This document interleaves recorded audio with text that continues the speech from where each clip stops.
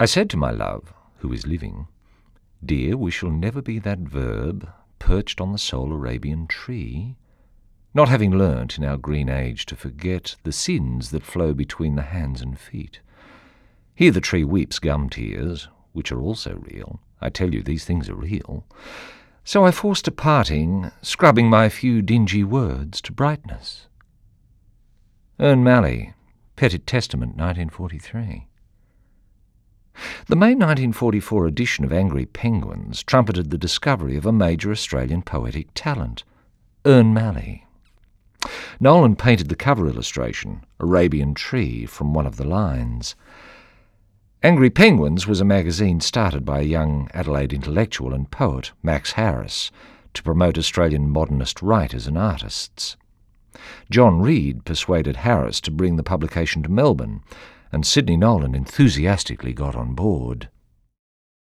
I'd been building up a stock of knowledge and impressions about modern art and modern writing, and Angry Penguins was the chance to put all this into practice, to have poems published and articles written. We felt we were a kind of Paris in Melbourne. We were like James Joyce or Rambo or Lorca. In publishing the poems of Ern Malley, they were the victims of a hoax.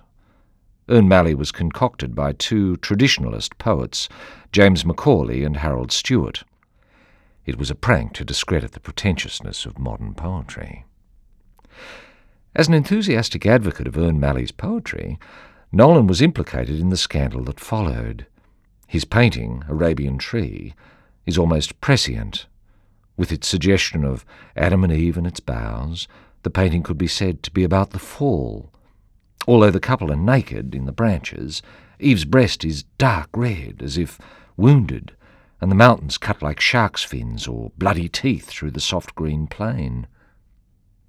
Ironically, the two poets who created the hoax used methods that any surrealist poet would have been comfortable with, drawing together phrases from disjunct prosaic sources, which included an American Army document on the control of mosquitoes, stream-of-consciousness utterances, and deliberate subversions of traditional poetic form. And perhaps the modernists have had the last laugh, given that the poems of Ern Malley have enjoyed a far wider circulation than those poems that Macaulay and Stewart penned in their own names.